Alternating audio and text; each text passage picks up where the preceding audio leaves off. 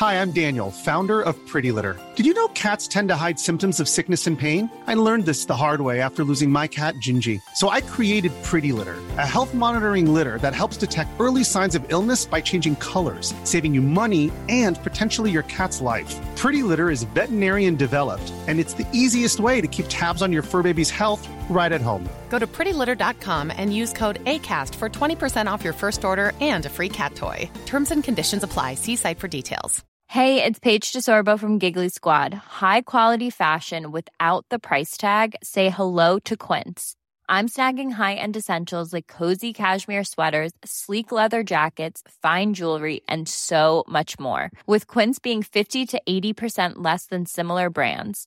And they partner with factories that prioritize safe, ethical, and responsible manufacturing. I love that. Luxury quality within reach. Go to quince.com/style to get free shipping and 365-day returns on your next order.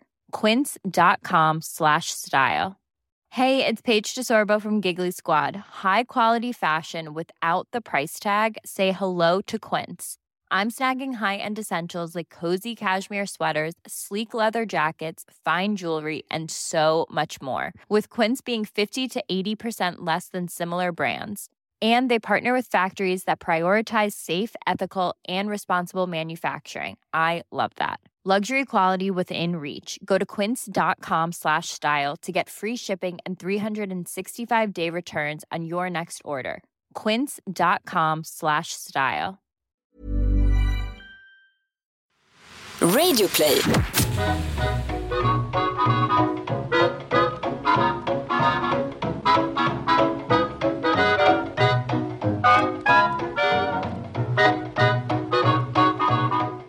Jag tycker att Hemingway och Hajarna, som detta avsnitt heter, skulle vara ett ganska bra namn på ett dansband.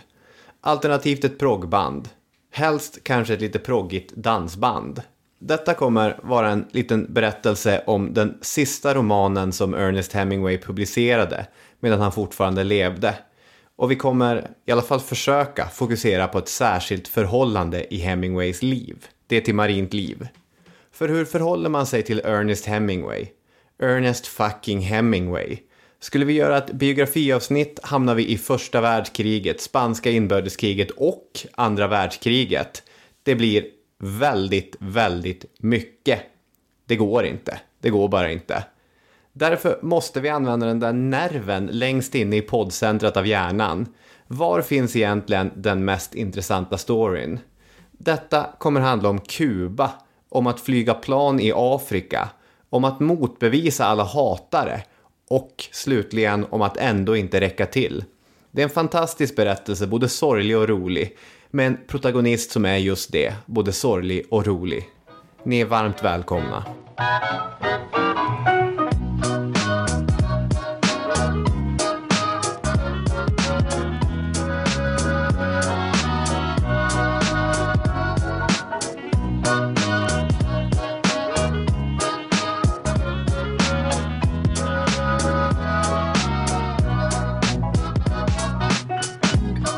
Välkomna till Historiepodden med Robin Olofsson och Daniel Hermansson. Det är jag som sitter här och jag är då den senare av de två namn jag droppade här. Ja, all denna fakta är korrekt. Och vi ska tydligen inte alls göra något biografiavsnitt här. Nej, hur ska man klara av det med en man som levde det typen av liv och som har så mycket... Det är så svårt att skilja på fakta och myt. Aha. När man pratar om Ernest Hemingway också. Ja, nu behöver man ju ha lite bakgrund ändå. Så att det kanske inte blir ett biografiavsnitt. Men för att förstå den här karln så behöver man ju ändå ha lite runt omkring i bakgrunden.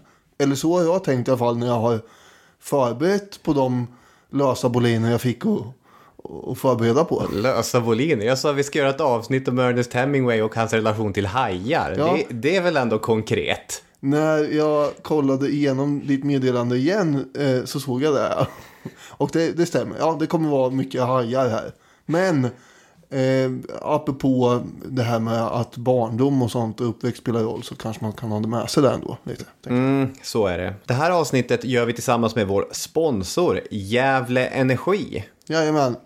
Och om man går in på Gävle Energis hemsida, gavleenergi.se, då kan man göra ett test som kollar hur bra miljökompis man är. Jajamän. Det handlar alltså om hur duktig man är på att spara på el så här års. Det är vinter. Elpriset går ju upp också. Då får man vara lite klok. Jag tänkte vi kan köra några sådana frågor med dig så att lyssnarna fattar vad det här är för någonting. Första frågan då. Energi-el. Drar du ur laddaren ur kontakten när du inte laddar din telefon, surfplatta eller dator? Nej. Det blir 0 poäng på den elkompisfrågan då. Ja, det skulle kunna vara minus eftersom det är flera stycken som sitter i och drar. Ja. Släcker du lampor i de rum du inte är i? Nej, jag är inte hemma. Ja. Ibland, oftast. Ja. Jag kan inte gå omkring i ett mörkt hus så här års när det är så mörkt ute. Nej. Det är risken för att bli lite låg i humöret är för stor då. Lämnar inte tv, dator eller annan teknik i standby-läge utan stänger av istället. Det är mycket standby det här. Ja. Och så fortsätter det på det sättet. Äter du all mat du tar för dig i alla fall? Det brukar jag vara ganska bra på. Det beror ju på min mycket rigida uppfostran hos min dagmamma. Att man skulle minsann äta upp allt, annars så var det var ju till och med tävlingar kring det där när man gick hos min dagmamma när jag var liten. Ja. Så fick man stå högst upp på en prispall och ta emot någon form av medalj om man hade ätit upp allt först. Ja, du ser. Så det gör jag i alla fall. Ja, då får du några poäng för det. Sen fortsätter testet på det här sättet. Vi ska inte gå igenom allting, men ni kan gå in på gavleenergi.se och göra testet. Så får man jämföra sitt resultat med andra om man så vill. Det är ju ett bra sätt att både spara el och spara lite pengar. Ja. Smart för alla inblandade, både klimatet och ens egen privatekonomi. Om man är intresserad av att köpa el från Gävle Energi, de gör ju mycket annat men de säljer ju också el. Då kan man gå in på just gavleenergi.se, välja klimatsmart el och teckna ett elavtal.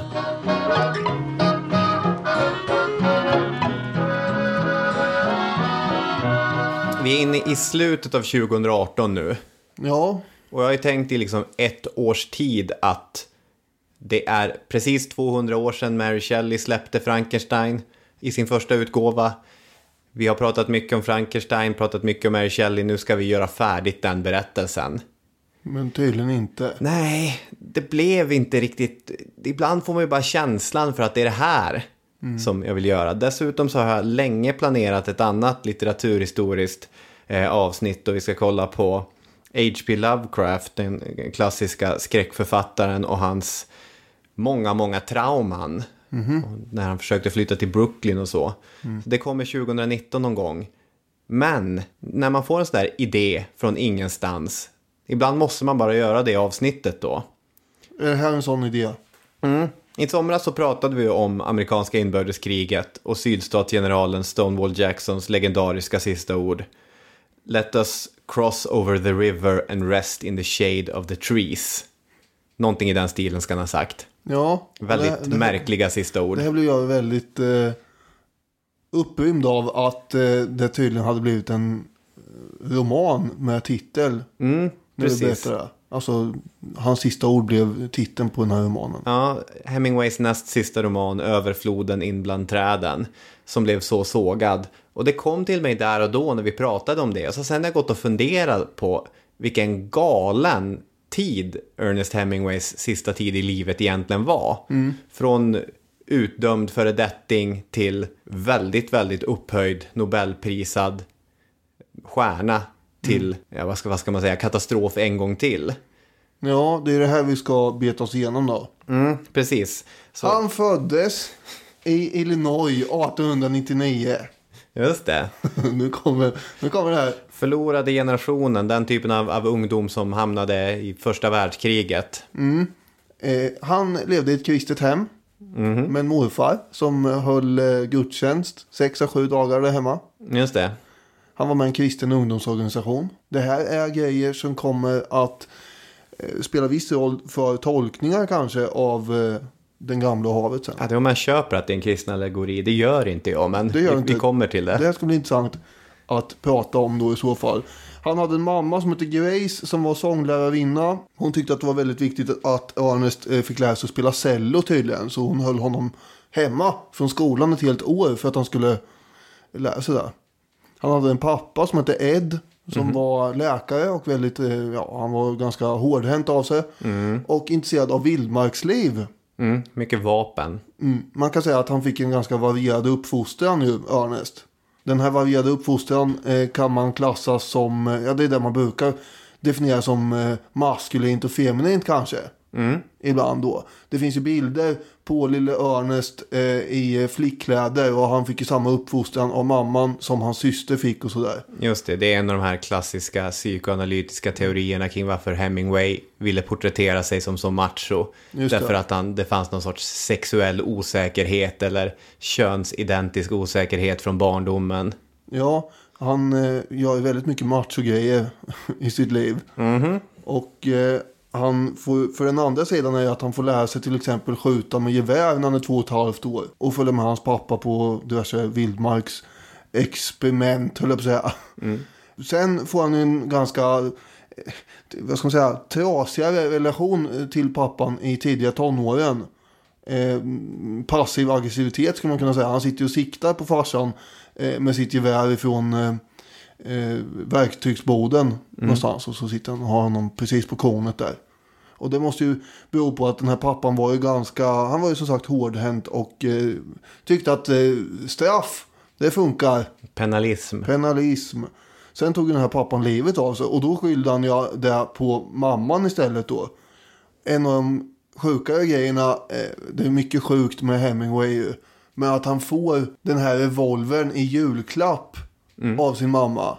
Den här revolvern som hans pappa skjuter sig med. Ja. Det är ganska skevt, det tror jag. Ja, det är väldigt skevt, absolut. Och ändå tror jag att, vi får se, det kanske är en av de mest galna faktabitarna vi kommer in på idag. Jag tror ändå att vi kommer kunna bräcka det.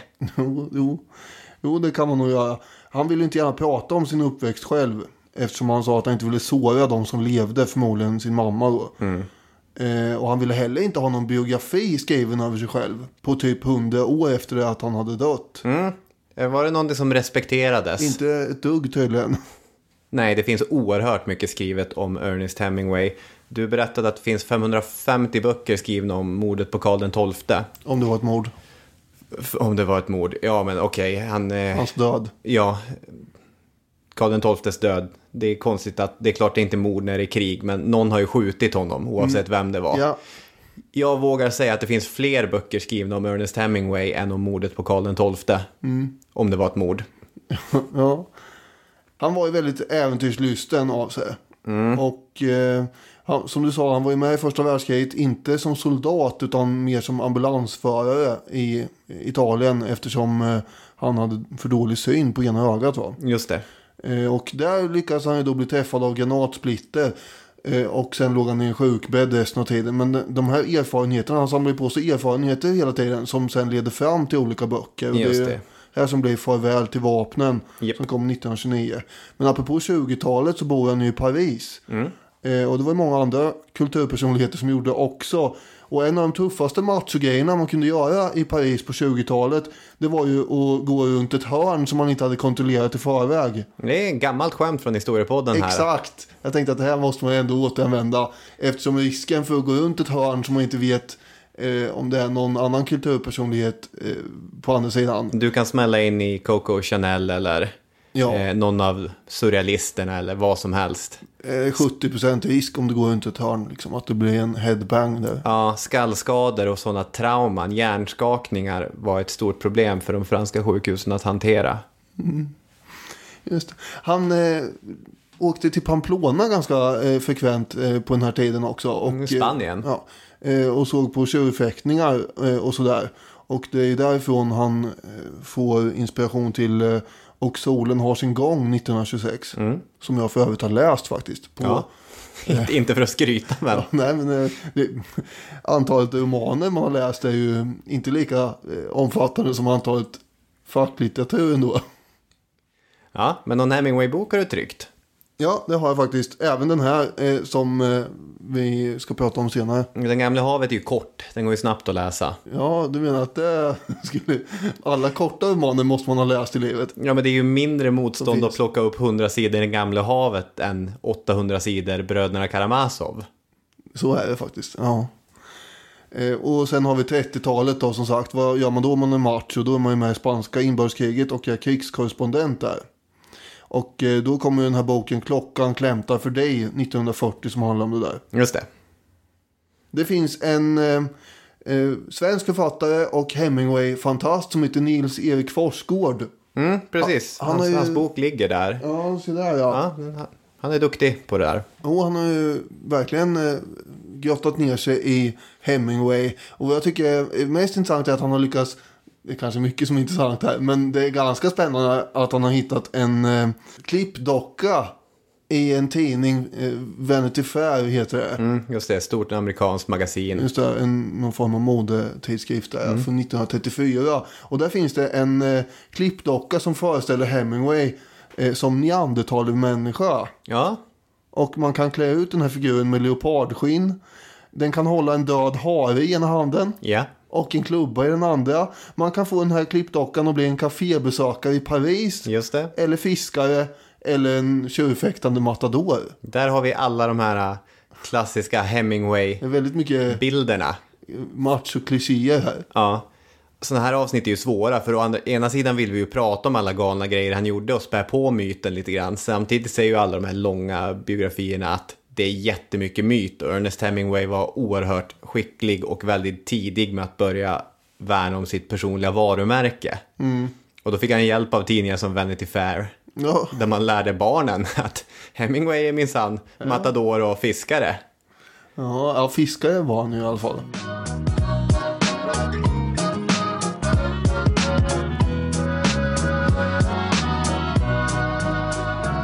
Under den perioden som Daniel har beskrivit här så är Hemingway en mycket uppskattad författare. Han kommer ju verkligen slå igenom på bred front. Men det vi framförallt kommer fokusera på nu är ju när det börjar gå sämre för Ernest Hemingway. Och då ska vi komma in på Överfloden in bland träden. Jag har inte läst romanen tyvärr. Men den handlar om en överste som efter andra världskriget träffar en italiensk grevinna. De har en romans, och översten, präglad av sina erfarenheter från andra världskriget och sina kroppsliga skador, har ändå svårt att helt och fullt få det här att fungera. Det påminner till, får se här nu, 100% om Ernest Hemingways egna relationer efter andra världskriget. Då han stannade i Italien och blev tillsammans med en tjej. Det som är intressant med den här romanen är att Hemingway var inte som typ Kafka eller någonting som efter sin levnad blev upphöjd till det här är kanon, det här är bland det bästa som den epoken och den här typen av litteratur har ett erbjud, utan Hemingway var enorm under sin egen period. Och när den här romanen publicerades 1950, då hade det varit 10 år sedan Hemingway publicerade någonting senast. Och då går man ju och funderar så här, när kommer Hemingway egentligen med någonting nytt? Det här skulle bli hans stora triumfatoriska återkomst. Men det blev det inte. Över 150 amerikanska tidningar publicerade recensioner som varierar från skeptiska till direkt avfärdande. Man säger att intrigen, den är banal. Karaktärerna, de är statiska. Hemingway verkar vara en kraft förbrukad i förtid. 1950, det här märker man inte minst vid Nobelpriskommittén. För 1950 så hade ledamoten Anders Österling som den andra personen sedan 1947 nominerat Hemingway till Nobelpriset, men själv dragit tillbaka sin nominering när nya romanen kom. Det säger ju ändå någonting. Ja, han sa att, eller skrev, författarens styrka har blivit förbrukad i förtid. Ja. Honom ska vi inte ge något. Nej, och det tycker jag ganska väl formar bilden som litteraturetablissemanget hade om Hemingway. Jaha, så där är det med vissa. De har några bra romaner i sig som ung och så sen finns det inget mer. Det är med detta i åtanken som A.E. Hotchner, amerikansk journalist och vän med Hemingway, Horchner lever faktiskt fortfarande, 101 år gammal. Han åker till Kuba för att hälsa på sin kompis, för att Hemingway har skrivit ett brev till Horchner att han är, citat, nere som fan. Ja, han är riktigt deppig här. Ja, han är superdeppig och du vet hur man är som kompis. Då ställer man upp, då åker man till Kuba. Orsakerna till Hemingways deppighet var många. Det är krig i Korea, men Hemingway kunde ju inte vara med. Han är sjuk, han är trött. Och du vet, när det är krig och man inte får vara med i kriget, då blir man deppig. Förvisso, han hade ju kärlek. Det är sin 4:e fru, va? Mary Welsh Hemingway. Men då är han ledsen för att han är för gammal för att skaffa barn. Ja. Vad är kärlek värt om man inte får skaffa barn? Nej.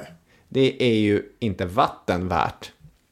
Det finns en ganska rolig serie som Liv Strömquist har i seriealbumet Prins Charles känsla, där hon går igenom den här relationen som den gamle alkoholiserade, fete, sjuka, han har ju jättemycket så här hudsjukdomar och grejer också. Och mycket av fruns uppgifter går att badda honom med olika typer av grejer. Att det är lite svårt att se vad hon får ut av den relationen. Prins Charles? Alltså, albumet heter Prins Charles känsla. Jaha. Det utgår från, det handlar om relationer i största allmänhet. Och det här är då Hemingways? Ja, och Hemingway är en av de relationer som hon gräver i. Själva tesen där, det låter inte så kul när man berättar, men själva tesen är ju att det är svårt att tänka sig att det skulle vara motsatt, att det skulle vara en 60-årig alkoholiserad, fet, hudsjukdomsdrabbad tant som hade en ung snygg snubbe som var baddade hennes hud väck. I alla fall, han är sur på mycket, men Horchner, han börjar reagera på hur noggrann Hemingway är med att berätta att han aldrig läser recensioner. Recensioner, de läser jag inte. Nej. Jag har aldrig brytt mig om en recension. Det är inte sant. Det är inte sant, nej. Han läser recensioner och de här recensionerna har gjort honom arg, besviken, ursinnig, kolerisk, melankolisk, arg igen och så vidare. Ja, innan den här boken kom 1950 så hade han ju skrivit den här boken Afrikas gröna berg 1935 och blivit ganska kritiserad för den med. Den handlar mest om en hysterisk storviltsjakt. Ja. Och då hade han ju hotat att åka till New York och citat perforera packet med Thompson-kopisten. Just det. Och då menar han ju att han ska skjuta dem. Skjuta hål på de här kritikerna. Ja. Ja, det är ju ett argument för att han faktiskt läser och bryr sig om vad de skriver. Det verkar ju som det. Ja, men när han sitter här i Kuba i början av 50-talet så har han ett trumfkort på ärm. Hemingway skröt ofta om det kassaskåp i Havanna där det låg en mängd färdigskrivna romaner. Det var bara att sticka in handen där och välja och vraka. Det fanns faktiskt stoff till en hel trilogi, menade han. Han skulle skriva en trilogi baserad på vatten, land och luft. Sen när han nu sticker in handen i kassaskåpet där och rotar fram någonting, ska sanningen fram så är det kanske bara en del i det där kassaskåpet som verkligen var genial. Han har en kort roman om en kubansk fiskare, tänkt att fungera som epilog till vattendelen av trilogin. Men nu är han sur och nu tänker han, nu ska jag ut med någonting riktigt bra. Det är det manuskriptet som Hemingway sticker till sin vän Horchner, och han blir med detta den första i en lång rad av människor som kommer att göra samma läsning av romanen som egentligen hela det här avsnittet bygger på. Den gamle och havet är enligt Horchner, som Christian Ekvall skriver i Bakhålls utgåva av romanen, ett motangrepp på alla de som häcklat Hemingway och hans författarskap. Det är vad Ekvall skriver. Jag skulle kunna ta ett steg längre. Jag skulle vilja påstå att det är en hämndfantasi på de här kritikerna. Han tänker att de är hajarna, för att tala klarspråk, som han hugger ihjäl. Precis. Så, Den gamla och havet, varför fanns den här idén överhuvudtaget? 1936, vad var det, året efter han hade skrivit om afrikansk storviltsjakt, så hade han skrivit en artikel i amerikanska Esquire Magazine som hette On the Blue Water. Och det handlar om en fiskare som fångar en stor marlin, en svärdfisk, och sen blir attackerad av hajar. Låter det bekant det här? Ja, det här tycker jag låter som hela storyn i Den gamla havet. Yes. Hemingway har ju nästan repeterat sig själv sen och sen fått det till att bli en succé. Det är ungefär som när någon gör en cover på en tidigare hit och så blir covern mer poppis än originalet. Med den skillnaden att han själv är originalet här då, i och med den här essän. Just det, ja. Det kan man påstå. Berättelsen hade nått Hemingway via en gammal fiskekompis, Carlos Guiteres. Och ja, men vi kan läsa. Det här är ur Nils Erik Forsgårds bok om Hemingway. Och det är, jag tror att det är Hemingways artikel. En annan gång var en gammal man ensam i en båt utanför Cabanas. Han fick en stor marlin på kroken och fisken drog båten långt till havs i den grova handlinan. 2 dagar senare plockades den gamle upp av fiskare 60 sjömil österut. Och då hade han huvudet och frampartiet av sin marlin fastsurrad längs båten. Det som var kvar av fisken, mindre än hälften, vägde 400 kilo. Och så hoppar jag sen lite grann i artikeln. När han låg surrad längs båten hade hajarna angripit honom och den gamle hade kämpat med dem ensam ute i Golfströmmen i en liten båt. Han hade klubbat dem, stuckit dem och slagit dem en åra tills han var alldeles slut och hajarna hade ätit så mycket kött de orkat. Han grät i båten då männen plockade upp honom, halvgalen av förlusten, och hajarna kretsade fortfarande kring honom. Dramatiskt. Jo. Men väldigt likt, som sagt, det som sen kommer. Oerhört likt. Det är ju lite mindre litterärt, mindre utvecklat, men det är ju precis samma intrig. För 15 år senare, under 1951, skriver Hemingway om denna berättelse till en sorts hjälteberättelse, som den kommer bli i sin litterära form. Ungefär 100 sidor, knappt några karaktärer och en handling som är lika enkel som den är briljant. En gammal fiskare, Santiago, har inte fått fisk på 84 dagar. De första 40 dagarna har han haft hjälp av en yngre fiskare, pojken kallad i romanen Manolo. Den 85:e dagen biter den största marlin Santiago någonsin har sett på kroken. 3:e dagen, efter en dödskamp mellan 2 otroliga kämpar, fisken och Santiago, så har Santiago fått upp sin fisk. Han binder fast den långa fisken längs med sin båt och börjar segla tillbaka. Sen angrips han av hajar. Och liksom steg för steg tappar han verktyg efter verktyg. Först sin harpun, sen sin klubba. Och slutligen så kämpar han på med bara åror mot de här hajarna. När han går i land finns ingenting kvar av fisken annat än ett huvud, en ryggrad och den ståtliga fenan. I romanens sista meningar står ett par dumma amerikanska turister och tror att det är skelettet av en haj de tittar på. Där har vi berättelsen.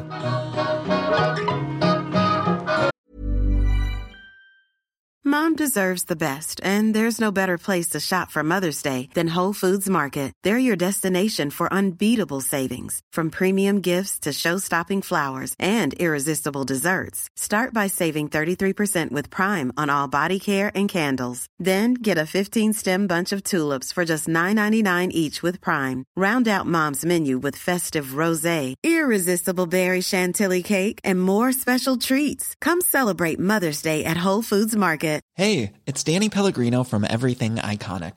Ready to upgrade your style game without blowing your budget? Check out Quince. They've got all the good stuff, shirts and polos, activewear, and fine leather goods, all at 50 to 80% less than other high-end brands. And the best part? They're all about safe, ethical, and responsible manufacturing. Get that luxury vibe without the luxury price tag. Hit up quince.com/upgrade for free shipping and 365-day returns on your next order. That's quince.com/upgrade.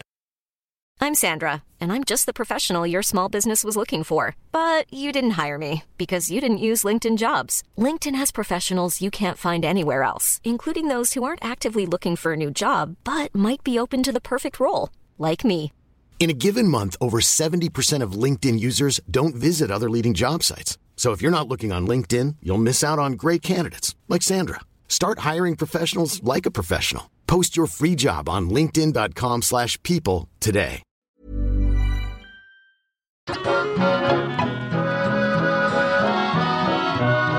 Det är ingen slump att det just är en fiskeberättelse som Hemingway skriver. Nej, precis. Något han är bra på så är ju fiske faktiskt. Och runt 1932 så hade han ju rört sig mer och mer runt Kuba och sen flyttade han ju dit och han åker ju till det här området för att fiska just och göra fiskeresor dit. Han hade också en relation där med en bipolär kvinna, en fru till en flygbolagschef faktiskt som hade ihopet med honom. Just det. Och de två hade ju fått en sån här stor marlin, en spjutfisk på kroken. Men de hade tappat den efter 2 timmar. Så det finns ju en... Han har en grej för de här marlins. Ja.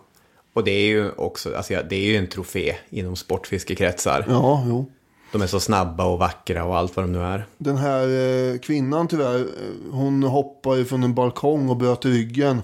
Och då flyttade hennes man henne till ett sjukhus i New York, så då tog ju det där slut. Så kan det gå. Men han flyttade till Kuba i alla fall och bodde på en gård där öster om Havanna. Han flyttade dit runt 1940. Och då har han bor inte där själv, utan dels har han ju lite olika fruar i olika perioder.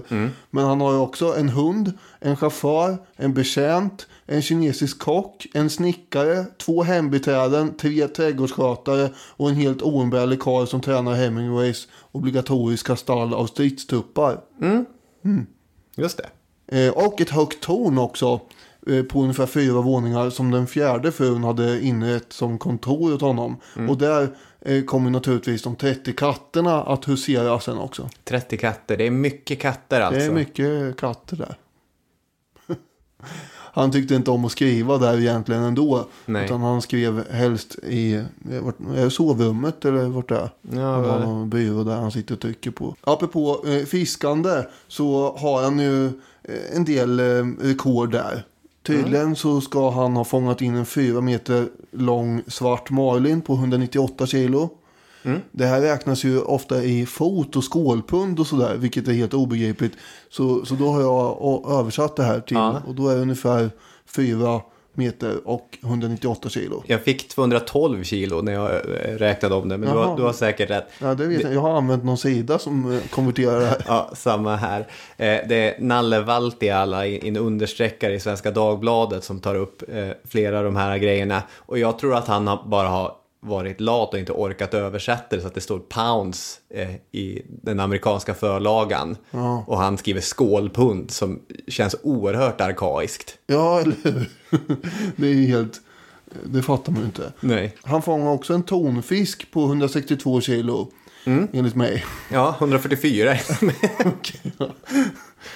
Men det som var speciellt med den här var att det var den första som man fångade i de här områdena, första tonfisken som man fick in utan att den var så att säga äppelskalad. Ja, just det. Äppelskalare, det är ett helt underbart begrepp ju för hajar och hajattacker på en fångst som man har. Ja. Hemingway avskydde hajar, kan man ju säga. I Den gamla havet så skriver han så här om berättelsen och sin karaktär.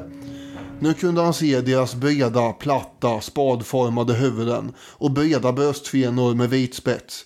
De var avskyvärda, illaluktande hajar, asätare såväl som rovdjur. Och när de var hungriga kunde de bita i en åra eller rodret på en båt. Det var dessa hajar som kunde hugga av benen på simfötterna på sköldpaddor medan de låg och sov på vattenytan. Och, om de var tillräckligt hungriga, angripa folk i vattnet även om de inte hade någon lukt av fiskblod eller fiskslem på sig. De jäklarna. Han hatar dem lika intensivt som vissa ogillar vargar, eller vad man ska säga. Just det. Jag tror att det är en jämförbar parallell. Det tror jag också. Dock tror jag inte att det finns så många svenska jägare som Hemingway berättar i ett brev 1935 under 2 veckors tid har skjutit 27 hajar.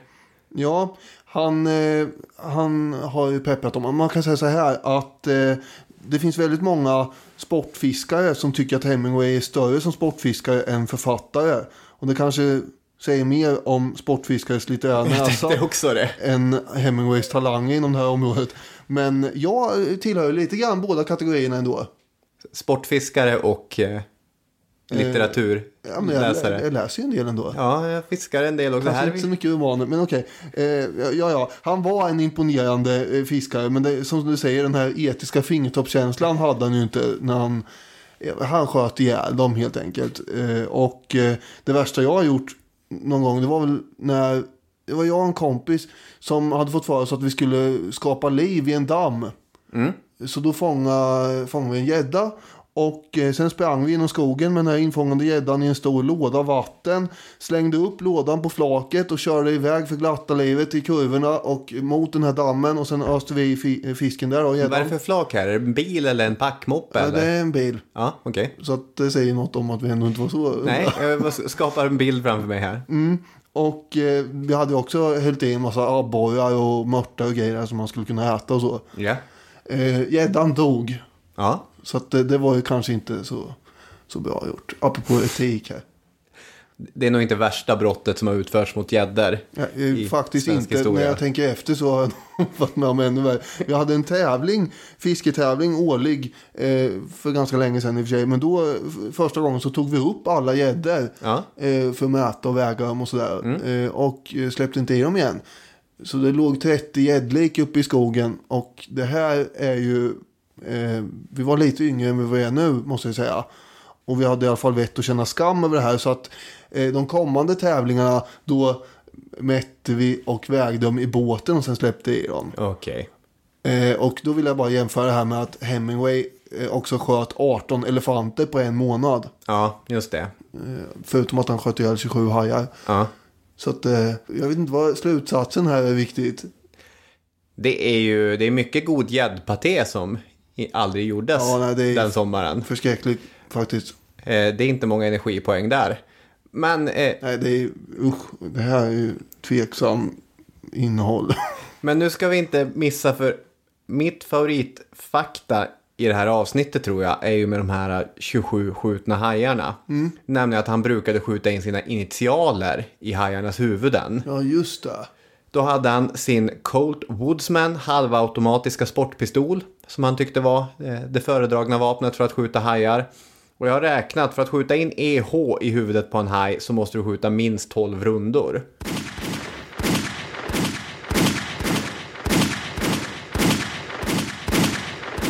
Det känns ju väldigt stört. Ja, det är mer stört än att slänga upp 30-tal gäddor i skogen. Ja. Dessutom är ju frågan om det är sant dock. Ja, det är också en rimlig poäng. Borde inte den här hajen sjunka innan han hinner skjuta in alla initialer och så? Jo, och det kan också handla om att sprida bilden av sig själv som så tuff människa. Jag skjuter hajar. Innan vi kommer in på att börja överföra vår kunskap om hans relation till hajar och sportfiske på en riktig tolkning av den gamla havet då ska vi ha med oss Hemingways så kallade isbergsteknik. Det här är ett berömt begrepp. Många av er har säkert utsatts för det när ni har läst svenska i skolan. Han började torgföra redan på 30-talet. Endast 1/8 av isberget syns som bekant ovanför ytan, men resten finns därunder. Den skicklige författaren, Hemingway använder sig själv som exempel, som den skickliga författaren, är så påläst och kan sitt ämne så till den grad att hen kan utelämna de andra delarna och läsarna kommer intuitivt förstå helheten ändå. När man kan så mycket om, vad skulle du säga är ditt specialistämne här i livet? Vad kan du mest om? Är det Caesar? Ja, kanske det. När man kan så mycket om Julius Gaius Caesar som Daniel Hermansson, då räcker det med att visa 1/8. Ni kommer intuitivt förstå de andra 7/8 för att han är så förtrogen med det här stoffet. Det här är Hemingways teori. Det är det. Nils Svarts som skriver för Expressen, han har skrivit så här angående det där. Den sentimentala maskulinitet som formligen osar ur hans böcker är oemotståndligt feromon mest för mycket unga och mycket osäkra män. Hemingways stil är det geniala uttrycket för en gränslös fåfänga. Den där synliga 8/8 av isberget ska låta ana tyngden av allt som döljer sig under ytan. Men där finns ju bara resten av isberget. The same stuff. De maskulina poserna. Hemingway blev sin stils fånge. Han gjorde om den till livsstil medan de 7/8 av isberget smälte i whiskyglasen på otaliga barer världen över. Just det. Det är nästan en så här kritik av Hemingways sätt att leva. Ja, det är ju. Och de ämnena han följer. Jag har nog en annan angreppspunkt. För alltså, det Hemingway menar är att till exempel det här gamla havet som bara handlar om en fiskeresa. Det är några sidor före och några sidor efter. Men han menar att jag kan ju den här människan och den här miljön så mycket. Jag kan skriva flera 1000 sidor om den lilla fiskebyn. Om människorna, om språket, om religionen, om barerna, om vädret. Men jag behöver inte det. För på de här 100 sidorna så finns allt det där i bakgrunden. Men jag köper inte riktigt det. Jag tror att den här 7/8 behöver inte alls vara baserad på vad man egentligen kan. Jag tror det räcker med feeling för vad du utelämnar. Och ett exempel som jag har blivit varse om kommer från Billy Rimgard och Tobias Nordströms podcast Obiter Dictum. Jag kanske har tagit det här exemplet tidigare i podden. Jag har tagit det hundratals gånger när jag har pratat med mina elever om så här olika sätt att beskriva karaktärer. Och det är John Carpenters 80-talsklassiker Flykten från New York när Kurt Russell spelar Snake Plissken. Har du sett den? Nej. Det är en framtidsvision där hela New York har blivit ett fängelse. Man har dragit upp murar och så har man spärrat av New York. Där inne sköter sig brottslingarna som de vill. Problemet blir då när presidentens helikopter kraschar här. Och man måste skicka in en riktigt tuffing för att få ut presidenten. Och hur ska man då presentera Snake Plissken, Kurt Russells actionhjälte? Han kommer med så här långt hår och han har en lapp för ena ögat, ser ut som en pirat. Jo, han går fram till ett skrivbord där en man bakom bordet frågar: You flew the Gulfire over Leningrad. Och Snake Plissken svarar: I guess I go in one way or the other. Doesn't mean shit to me. Give me the paper. Sen får vi inte veta någonting mer.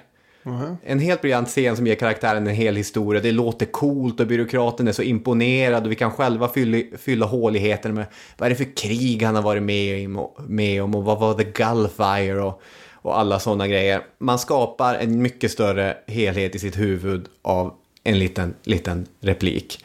Men när Oddpod-gänget gjorde en intervju med John Carpenter och frågade honom om den här linen som de har gjort till en så viktig sak i hans konstnärskap nästan, så säger han: det betyder ingenting. Han måste ju, något behövde han ju säga. Jag skrev väl bara någonting. Jag tänkte inte på det. Nej. Man måste inte kunna skriva tusentals sidor om en värld för att isbergstekniken ska kunna funka. Det är dock viktigt att inte, som ibland görs, misstolka Hemingways isbergsteknik med att tro att det han menar är att de 7/8 som inte syns är symboliska. Att den delen av isberget vi inte ser, att det är någon sorts djupare mening. Det är någon sorts allegori, alltså att berättelsen handlar om något annat än vad den egentligen handlar om. Det menade ju Hemingway att det gör de inte. När han ombads tolka Den gamla och havet sa han att havet, det är havet. Den gamle mannen är en gammal man. Pojken, det är en pojke. Och fiskarna är fiskar. Ja. Det var hans tolkning. Jo, det är hans tolkning, säger han. Det köper inte jag. Nej, inte jag heller.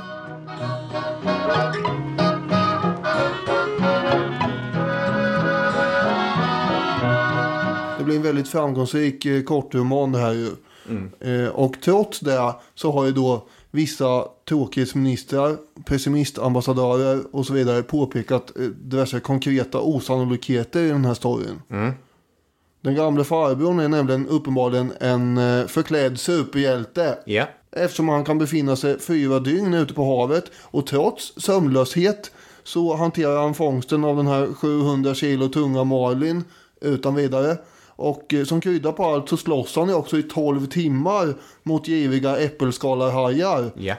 Som egentligen då är vitfenade oceanhajar. Alltså Clark Kent, hans förklädnad framstår ju som väldigt löjlig. Han skulle ju ha satsat på en sån här som Barney har i How I Met Your Mother. En sån här gammal gubbeförklädnad istället. För att uppenbarligen så kan ju ingen ana här vilket krut det är i den här Santiago minsann. Just det, jag tänkte att om han skulle existera i Marvel-universat skulle det visas att han var en mutant. Han är en X-Men. Ja, men precis. Och det här har ju folk då påpekat är orimligt. Men jag tycker väl att det är lite väl... Det här är ju PT-generaler och realitetspedalanter som håller på. Alltså, det är ju en roman. Men det är ju lite ironiskt att Hemingway skryter om hur realistisk den är. Ja, du tänker så. Ja, när det finns delar som helt uppenbart är övermänskliga. Men det är ju en berättelse om en hjälte också. Just det, en superhjälte. Ja, lite så ja. Ska man säga när du ändå sa att den blir väldigt framgångsrik. Alla som hade fått läsa Den gamla havet hade tappat hakan. Så han visste att den här skulle bli varmt mottagen. Men när hela berättelsen publicerades i tidningen Life så såldes den i 5,3 miljoner exemplar på 48 timmar. Första upplagan av boken 50 000 ex såldes slut på 10 dagar och i 26 veckor låg den etta på New York Times bestsellerlista. Så att den det blev en kommersiell och som vi ska se sen riktig kritikerframgång också. Okej, då kommer vi in på de här olika tolkningarna och vi får väl landa i lite olika. Jag vill ju framförallt göra den självbiografiska tolkningen.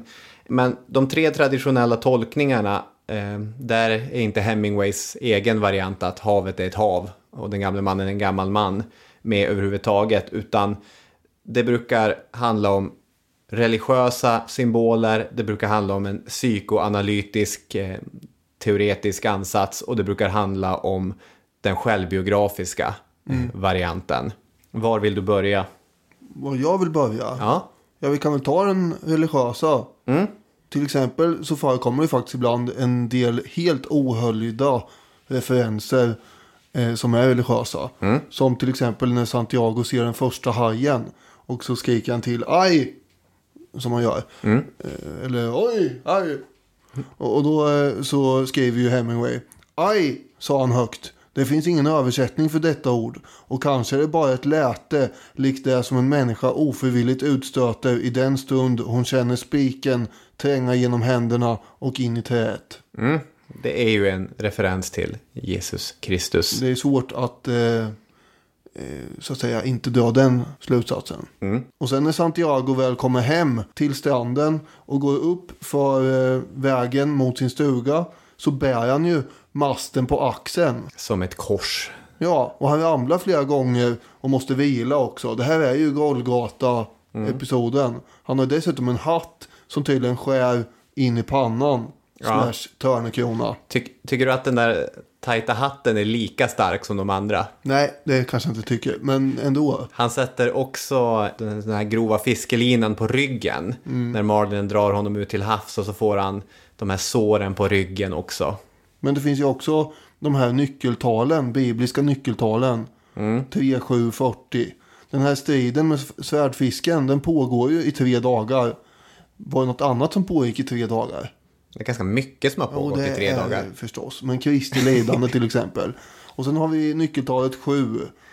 Det tar ju Santiago 7 försök att fånga den här svärdfisken. Och sen när det väl kommer hajar så är vi 7 stycken han dödar. Och då är det, vad är det i Bibeln, att det tog 7 dagar att skapa världen, eller? Ja, det är ju till exempel. Ja, det finns 7 små dvärgar också. Ja, men de är snarare kopplade till det här bibliska talet 7. Det är därför man har tagit 7-sovarna till exempel. Ja. Det är ju en kristen referens också till olika eremiter som sov i 7 dagar. Så jag kommer inte ihåg den här exakt nu. Men siffran 7 är ju bland annat kopplad till bibliska referenser. Det är helt självklart att det finns bibliska referenser i det här. Och det är ganska ironiskt också eftersom den enda gången Santiago pratar till Gud, han ber ju vid tillfälle och då säger han att jag är egentligen inte religiös, jag brukar inte be, men om du hjälper mig med det här så lovar jag att, och så ditten och datten. Vanligtvis är det ju Joe DiMaggio, den stora baseballspelaren, som han tilltalar. Säger den stora DiMaggio skulle orkat ditten och den stora DiMaggio skulle orkat datten. Ja, man kan ju tydligen till och med slå fast vilka datum den här berättelsen utspelar sig på. Genom baseballreferensen som förekommer. Precis, eller baseballreferaten menar jag. Så är det absolut. Jag får bara inte att gå ihop till en enhetlig religiös berättelse genom de här små bilderna. Det är klart att de har en sorts religiös spänning eller anspelar på, men jag tycker inte att det håller som helhet. Den andra tolkningen, den är tidstypiskt nog psykoanalytisk och den utgår från en oidipal triangel där havet är modern. Det är Christian Ekvall som skriver. Ja, precis. Det är inte hans tolkning utan han refererar till en amerikansk psykoanalytikers läsning av den. Dödandet av fisken är ett fadersmord där fisken symboliserar pojkens, alltså den Manolo som inte längre fiskar med Santiago. Fisken ska då symbolisera den pojkens nya kapten och eller pojkens biologiska far. Och detta fadersmord för med sig en våg av skuldkänslor och hajarna kommer direkt och angriper med sin citat kastrationsartade hämndaktioner. Och så kopplar man förstås på då Hemingways trassliga relation med sin egen far och det faktum att han har söner som han nu har det trassligt med. Ja, det är inte min favoritläsning heller. Sen får ju alla göra sin egen läsning och tycka att det de tycker är rätt tolkning, det är rätt tolkning. Men jag är inte speciellt intresserad av varken den religiösa eller den här psykoanalytiska tolkningen, utan jag är intresserad, likt A.E. Hotchner och många andra, åt en biografisk tolkning av romanen. Det är inte modernt med biografiska läsningar, men det skiter jag i. 1, därför att det passar, och 2, därför att det är mest intressant. Biografi är ju alltid mest intressant. Det här är ju en subjektiv uppfattning. Jo, men vadå? Jag sitter väl inte här inför någon universitetslektor. Nej, heller. Du får tycka vad du vill här. Jag menar följande. 1. Santiago är Hemingway. En gammal uträknad mästare som genom hårt arbete kommer att bevisa att alla har fel. Jag kan fortfarande skriva fantastiska romaner, eller jag kan fortfarande åka ut och fånga enorma fiskar. 2. Pojken är Hemingways ungdom.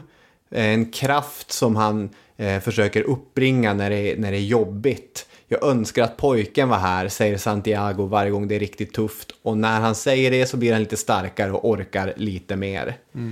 Och då följer sig naturligt att de här hajarna som vill förstöra, äppelskala, sabba det här mästerverket, den här långa marlinen, de är kritiker. De är haters, de är hatare, de är alla som inte tror på geniet. Och det är dem han vill banka en kniv i hjärnan på, som han gör med hajarna. Just det, eller åka ner och skjuta med sin Thompson K-pist. Just det. Eller vad det nu var. Det här är ingenting jag har verkt ihop på kammaren, utan jag är en liten tjuv som plockar upp idéer här och var och försöker virka samman dem till någon skev helhet. Men vi pratade om Nalle Valtialas understreckare från Svenska Dagbladet. Och det var väl efter jag hade läst den som jag var, ja, så är det ju. Hajarna är kritiker. Om man köper mitt påstående om att Hemingway vill i alla fall symboliskt skjuta alla de här kritikerna, då kan man ju tycka att det är en kraftig överdrift. Samtidigt så kan man ju lite grann förstå det här att det är väldigt, väldigt jobbigt att bli sågad. Jag läste någon intervju med Lasse Berghagen för en herrans massa år sedan. Jaha. Där han skrev om det, hur det är att ha blivit sågad konstant genom hela sin yrkesbana. Har han verkligen blivit det alltså? Ja, men det är väl klart. Lasse Berghagen har ju aldrig varit en kritiker-älskling. Nej, okej. Stackarn. Han är ju en folkkär. Ja, det är ju därför jag tänker att det är konstigt. Men ja, nej. Ja, men vad brukar folkkära artister vara hyllade av kritiker? Nej, kritikerna ska ju alltid ha någon annan vinkel på det, som sagt. Ja, fortsätt. Nej, men han berättade hur jobbigt det faktiskt är. Och att till sist så vänjer man sig lite grann. Men man får tjockare hud och så vidare. Och ja, men det har jag också tänkt på nu när vi har varit ute och gjort live-föreställningar och så. Det är oerhört jobbigt att sitta där och förväntas underhålla och folkbilda människor. Att läsa ett stort uppslag i en dagstidning där det skulle vara 1 av 5. Banalt och dåligt. Ja, det hade inte varit roligt, Nej. Nu har vi inte sett något av det istället. Nej, hade du velat bli recenserad? Nej, det klarar jag ändå att göra. Det är en kultur. Ja. Nej, jag är skeptisk till det. Det var en intressant nyhet, om det var i somras eller förra sommaren, kommer jag inte ihåg. Men det var när Barometern, lokaltidningen där i Småland hade nekats av Emmaboda-festivalen att få skicka ut sina journalister där. De fick svar, vi vill ha presspass, då fick de svar ungefär att men då får ni köpa egna biljetter. Det är inte intressant för oss att ni ska stå och tycka till om våra artister. Nej, det här var intressant. Jag har en kusin som jobbar på Barometern förut. Han är journalister. Han kanske blev nekad inträde. Det blev en kulturdebatt om det här. Och Kristina Lindqvist skrev apropå det i DN att den kvalificerade kritiken går i intellektuell dialog med konsten, placerar den i ett offentligt samtal och ger den ytterligare ett rum att existera i. För ett civiliserat samhälle som värdesätter bildning är kritiken en offentlig angelägenhet och inte det särintresse som debatten nu ger sken av. Så att det finns ett sånt större och djupare värde av kritik. Sen kan man ju se kritikerns jobb som ren konsumentupplysning också. Huruvida det här är en bra eller en dålig film att gå och se. Så är det faktiskt. Så å ena sidan, Hemingway menar att kritiker var ett pack. De var hajar som parasiterar på hederligt arbete. Men å andra sidan ska man säga att kritiker är totalt nödvändiga. Ja, annars hade kanske massa folk sprungit och köpt den här In i träden-boken som var så usel. Ja, precis. Och nu har du sluppit läsa den till och med här på grund av att du vet att den är kass. Ja. Forsgård skriver i sin bok att hajarna är inte nödvändigtvis kritiker, utan han skriver att de är, citat, det ondas princip.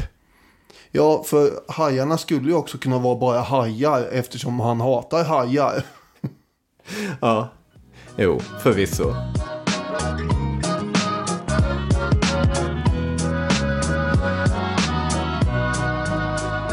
Hajar kan man skjuta i huvudet och sen ignorera. Kritiker måste man som författare leva med. Där skiljer de sig faktiskt åt. Ja. Och nog är det lite roligt när en kritiker gillar en ändå. Mm. Det var kul att så många ville köpa boken.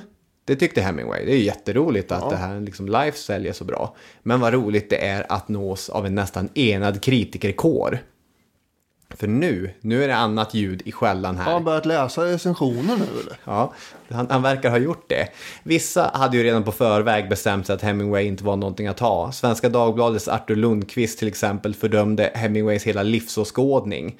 Det här att människan ska härda ut och utan att klaga behålla sin värdighet. Och så skrev han i sin recension att det här visar att Hemingway har stora brister i både mänsklighet, förstånd och mod. Mm. Det är hårt, tycker jag. Det är ganska hårt, ja. Men de flesta var översvallande. Alltså positivt, han är tillbaka. Det här är det bästa han har skrivit. Och först fick Hemingway Pulitzerpriset och sen skulle han komma att vinna The Big One. That Swedish Thing, som han själv brukade kalla det. Mm. För det här var på den tiden, förstår ni, då Nobelpriset fortfarande delades ut. Ja, jo, det var den tiden där. Ja, det känns som... En gång för länge sedan. Precis. Det finns en intressant berättelse kring detta. Hur kom det sig att Hemingway den 4:e gången han blev nominerad faktiskt kom att vinna? Han hade, som vi var inne på tidigare, blivit nominerad flera gånger. Första gången 47, men då hade akademin ansett att det var en, citat, ofruktbar gest att ösa pengar och berömmelse på en författare som redan hade sånt. Mm. Det är ju ingen poäng. Han är ju redan superpopulär. Han har massa ekonomiska medel. En till sak som talade emot Ernest Hemingway, det var att William Faulkner 1950 hade vunnit Nobels fredspris, vill jag säga. Det hade han inte gjort. Han vann Nobelpriset i litteratur. Nu kan inte jag min Faulkner så bra. Jag har bara läst Ljus i augusti, som är hans berättelse om en lynchning i södern. Och deras stilar är knappast identiska, men de var språkliga innovatörer och de var amerikanska män. Och så där funkar det ju. Vi kan inte ge en amerikan till priset. Nej, och det där måste ju vara en så tudelad grej.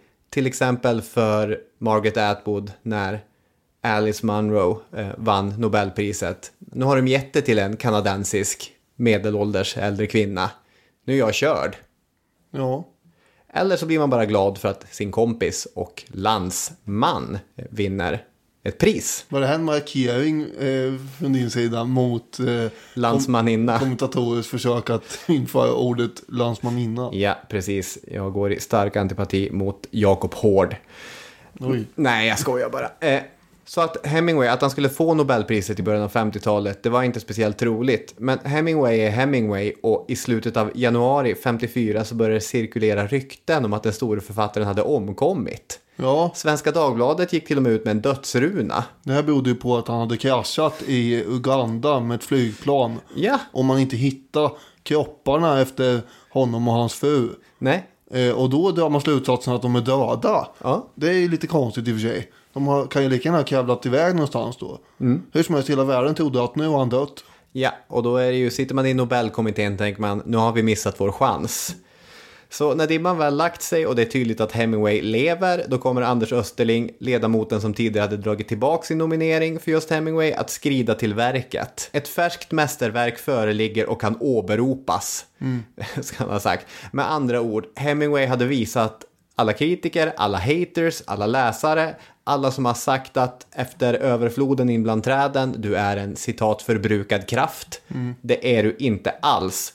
På samma sätt som Santiago hade visat att gammal är äldst, så hade Hemingway visat att den som kan sitt yrke innan och utan kan göra otroliga saker. Så fick alltså Hemingway That Swedish Thing den 20 oktober 1954. Akademin skickade ett telegram till både Kuba och Hemingways franska agentur för att vara helt säker att informationen gick fram. Man visste inte riktigt var han var. För hans kraftfulla och inom nutida berättarkonst stilbildande mästerskap, senast ådagalagd i The Old Man and the Sea, hette det. Alltså, utan den gamla havet inget pris. Nej, så är det ju. Dagen efter tillkännagivandet är svenske konsuln ute hos Hemingway där i hans villa i Kuba. Sitter väl där bland katterna och äter lunch med pristagaren. Enligt uppgift så är det många vinflaskor på bordet. Svenska tidningar får tag på Ingrid Bergman, Hollywoodstjärnan som spelat i filmatiseringen av For Whom the Bell Tolls.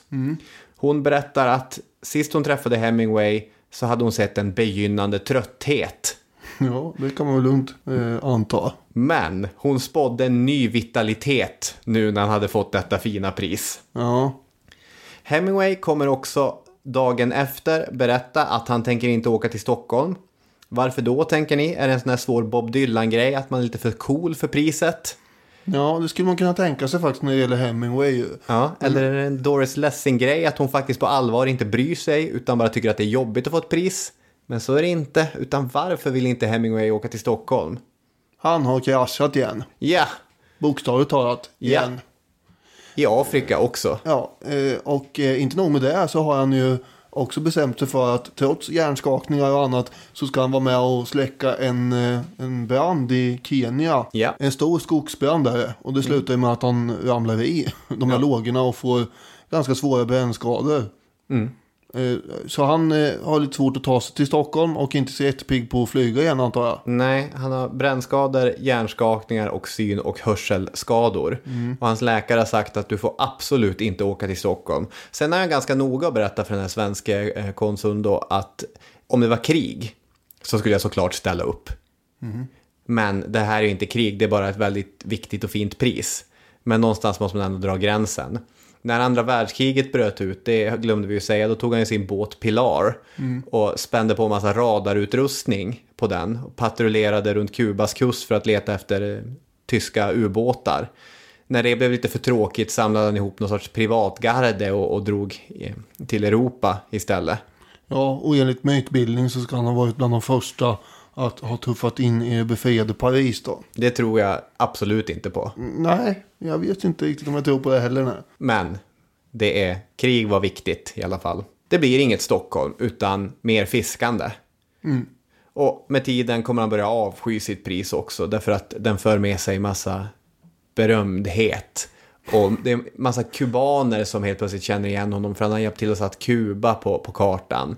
När han går in på sin favoritbar där han brukar sitta i lugn och ro och läsa tidningen. Då kommer en människa som ska köpa en drink till honom och ska ta honom i hand. Och du vet hur det är. Det blir för mycket uppmärksamhet helt enkelt. Precis. Jaha. Ja. Han har också lite andra problem kan ju tilläggas under 50-talet. Vad är det för problem? Skavanker på levern. Ja. Det är ingen chock kanske. Men också mjälten och ena njuren. Ja. Diabetes är på ingång. Ja, det kan man tänka sig också. Ja. Inflammation på aortan. Ja. Muskelkramp och hudproblem. Just det.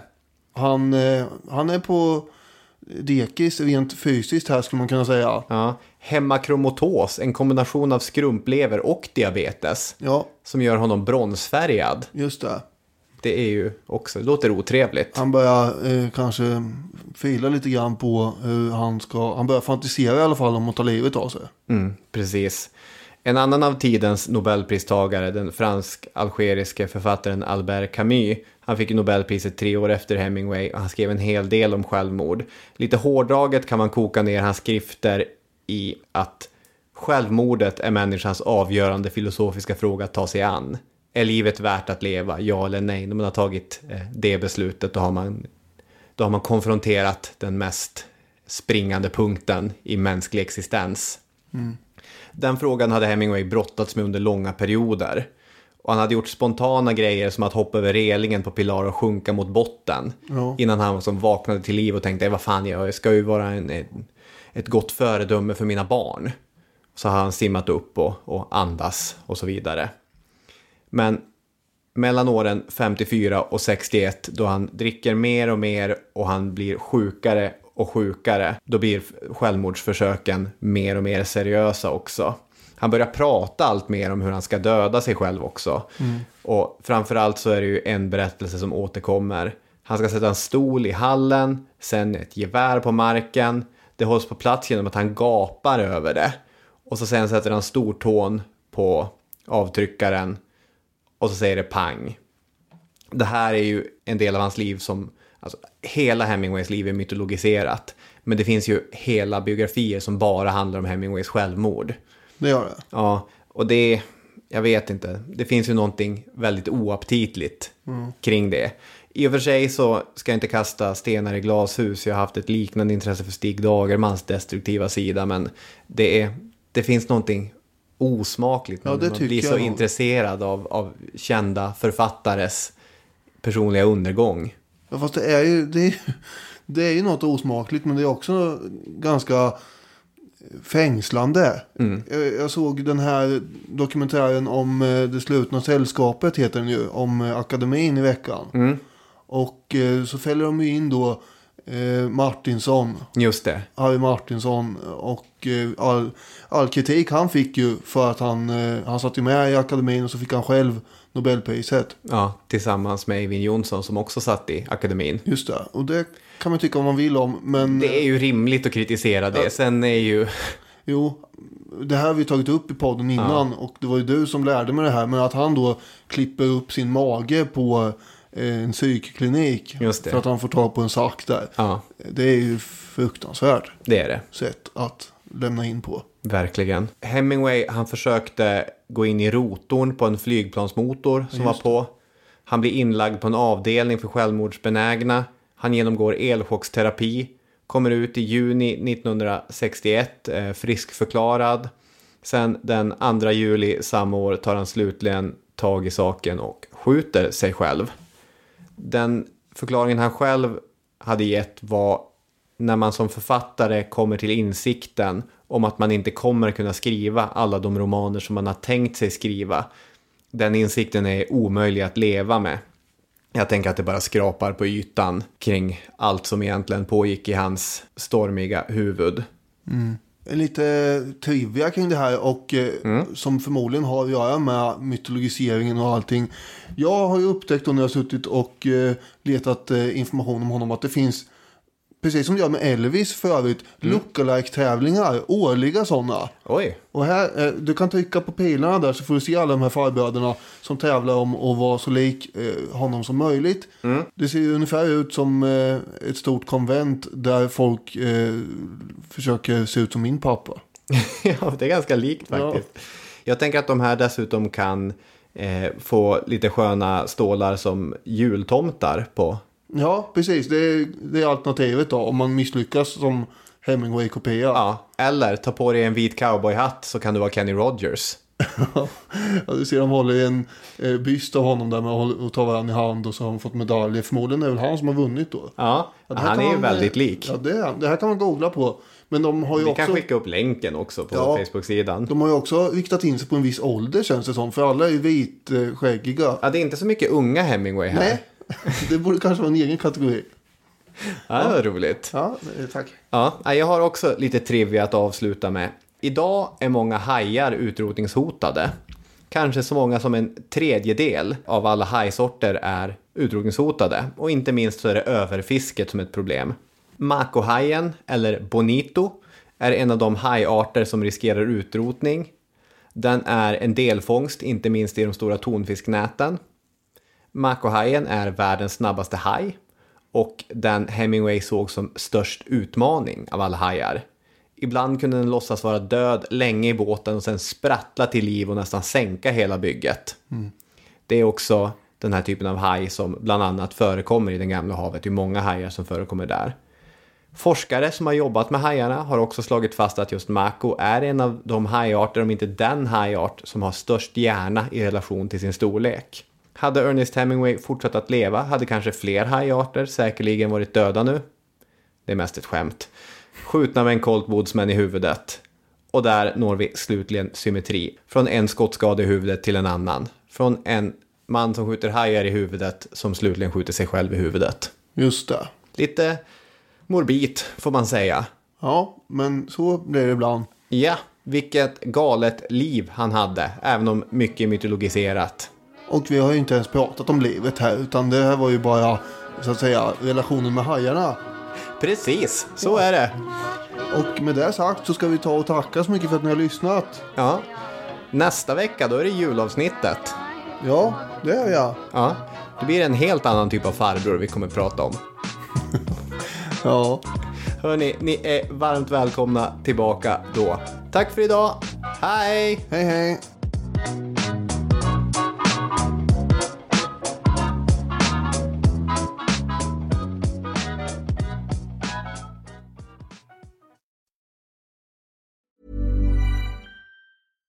Hi, I'm Daniel, founder of Pretty Litter. Cats and cat owners deserve better than any old-fashioned litter. That's why I teamed up with scientists and veterinarians to create Pretty Litter. Its innovative crystal formula has superior odor control and weighs up to 80% less than clay litter. Pretty Litter even monitors health by changing colors to help detect early signs of potential illness. It's the world's smartest kitty litter. Go to prettylitter.com and use code ACAST for 20% off your first order and a free cat toy. Terms and conditions apply. See site for details. Even when we're on a budget, we still deserve nice things. Quince is a place to scoop up stunning high-end goods for 50 to 80% less than similar brands. They have buttery soft cashmere sweaters starting at $50, luxurious Italian leather bags, and so much more. Plus, Quince only works with factories that use safe, ethical, and responsible manufacturing. Get the high-end goods you'll love without the high price tag with Quince. Go to quince.com/style for free shipping and 365-day returns. Even when we're on a budget, we still deserve nice things. Quince is a place to scoop up stunning high-end goods for 50 to 80% less than similar brands. They have buttery soft cashmere sweaters starting at $50, luxurious Italian leather bags, and so much more. Plus, Quince only works with factories that use safe, ethical, and responsible manufacturing. Get the high-end goods you'll love without the high price tag with Quince. Go to quince.com/style for free shipping and 365-day returns.